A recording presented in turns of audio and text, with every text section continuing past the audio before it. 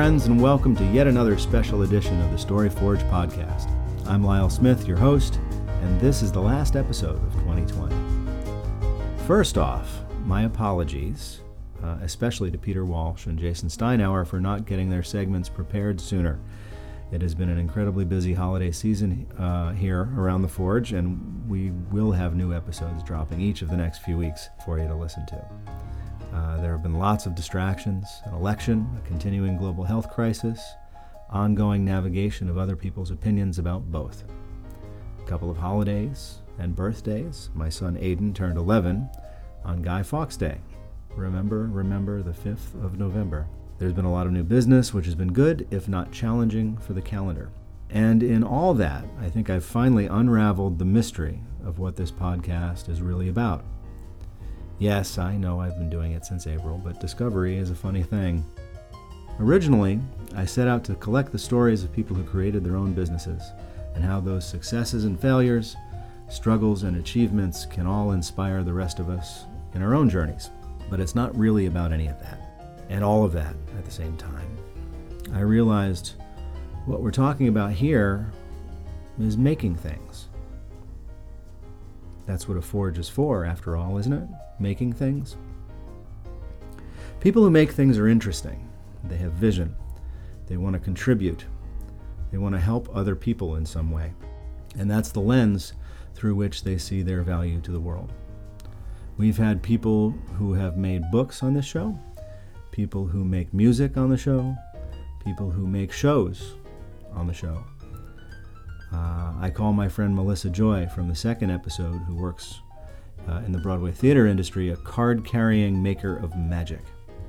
And whether she laughs at me or blushes at hearing me say it, I truly do mean that, because it's true. When you make something, you're sharing a part of yourself with the world. And when the world takes that in, accepts it, and embraces it, that's magic. Or if it's not magic exactly, it's magical. Dave Johnson talked to me about leading the team that puts on the largest track and field meet in the nation every year. And if you've ever attended just a few minutes of the Penn Relays, you know that's magic. Dr. Christina Carter makes magic for her young dental patients every single day in her Carter Smile Clinic in New Jersey. As mayor of a small town, Mary Jane Canos helps make a community that people not only want to live in, but embrace as home every single day. Dave and Kim Colella make magic for both pets and owners with their unique and handcrafted dog products at Earth Dog. Making things is what's important and common among all of these uncommon people. I'm going to continue to collect these stories and put them out for your enjoyment, information, entertainment, hopefully inspiration. They've all inspired me, and that's what I'm making. In the spirit of magic transforming something into something else, with Christmas looming at the end of this week, I wanted to share something that someone else took the care and time to make once. As children grow, and if you listen to this show, you know my son Aiden a little bit, you'll know he's growing through that phase, understanding how the mysteries of the world evolve and change over time. I like to think that magic doesn't disappear. It merely changes form. In the September 21st, 1897 edition of the New York Sun, there was published a letter to the editor and a response from the lead editorial writer Francis Pharcellus Church that became perhaps the most famous newspaper editorial of all time. Dear editor, I am 8 years old. Some of my little friends say there is no Santa Claus. Papa says, if you see it in the sun, it's so. Please tell me the truth. Is there a Santa Claus? Virginia O'Hanlon, 115 West 95th Street. Virginia, your little friends are wrong. They have been affected by the skepticism of a skeptical age. They do not believe except they see. They think that nothing can be which is not comprehensible by their little minds. All minds, Virginia, whether they be men's or children's, are little. In this great universe of ours, man is a mere insect, an ant in his intellect, as compared with the boundless world about him, as measured by the intelligence capable of grasping the whole of truth and knowledge. Yes, Virginia, there is a Santa Claus.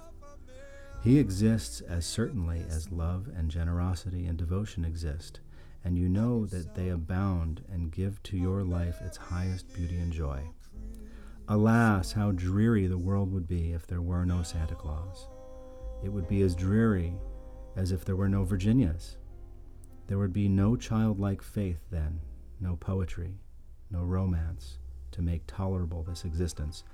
We should have no enjoyment except in sense and sight. The eternal light with which childhood fills the world would be extinguished. Not believe in Santa Claus, you might as well not believe in fairies. You might get your papa to hire men to watch in all the chimneys on Christmas Eve to catch Santa Claus. But even if they did not see Santa Claus coming down, what would that prove? Nobody sees Santa Claus. But that is no sign there is no Santa Claus. The most real things in the world are those that neither children nor men can see. Did you ever see fairies dancing on the lawn? Of course not.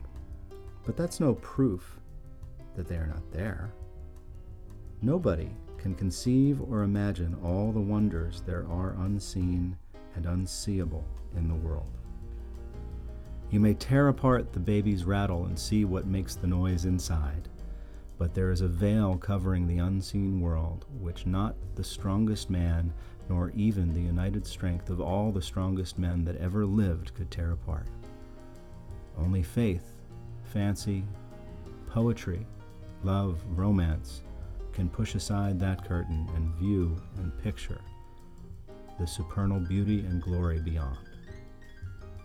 Is it all real? Ah, Virginia, in all this world there is nothing else real and abiding. No Santa Claus. Thank God he lives, and he lives forever. 1,000 years from now, Virginia, nay, 10 times 10,000 years from now, he will continue to make glad the heart of childhood.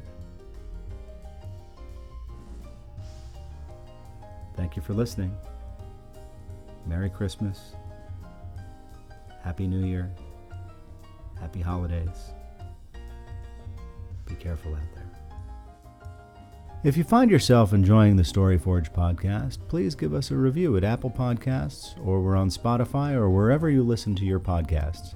It helps others find the show and hopefully enjoy it as much as you do. All recording, editing, and executive producing tasks are handled by yours truly, Lyle Smith of Nimblesmith, the content marketing agency. This podcast would not be possible without the sincerely excellent help of our friend and associate producer, Anthony Sergi, who produces numerous podcasts, including the truly excellent A Guest in the House about all things hip-hop. The music on the podcast was provided by Jody Nardone and the Jody Nardone Trio, Lights Will Guide You Home album, and his special Christmas album for this special episode. And if you'd like to send us questions or feedback or suggestions for other subjects or guests, you can reach us through the StoryForge website. That's thestoryforge.com, all words separated by hyphens, or you can email us at cheers@nimblesmith.com, spelled NYMBLESMITH.com.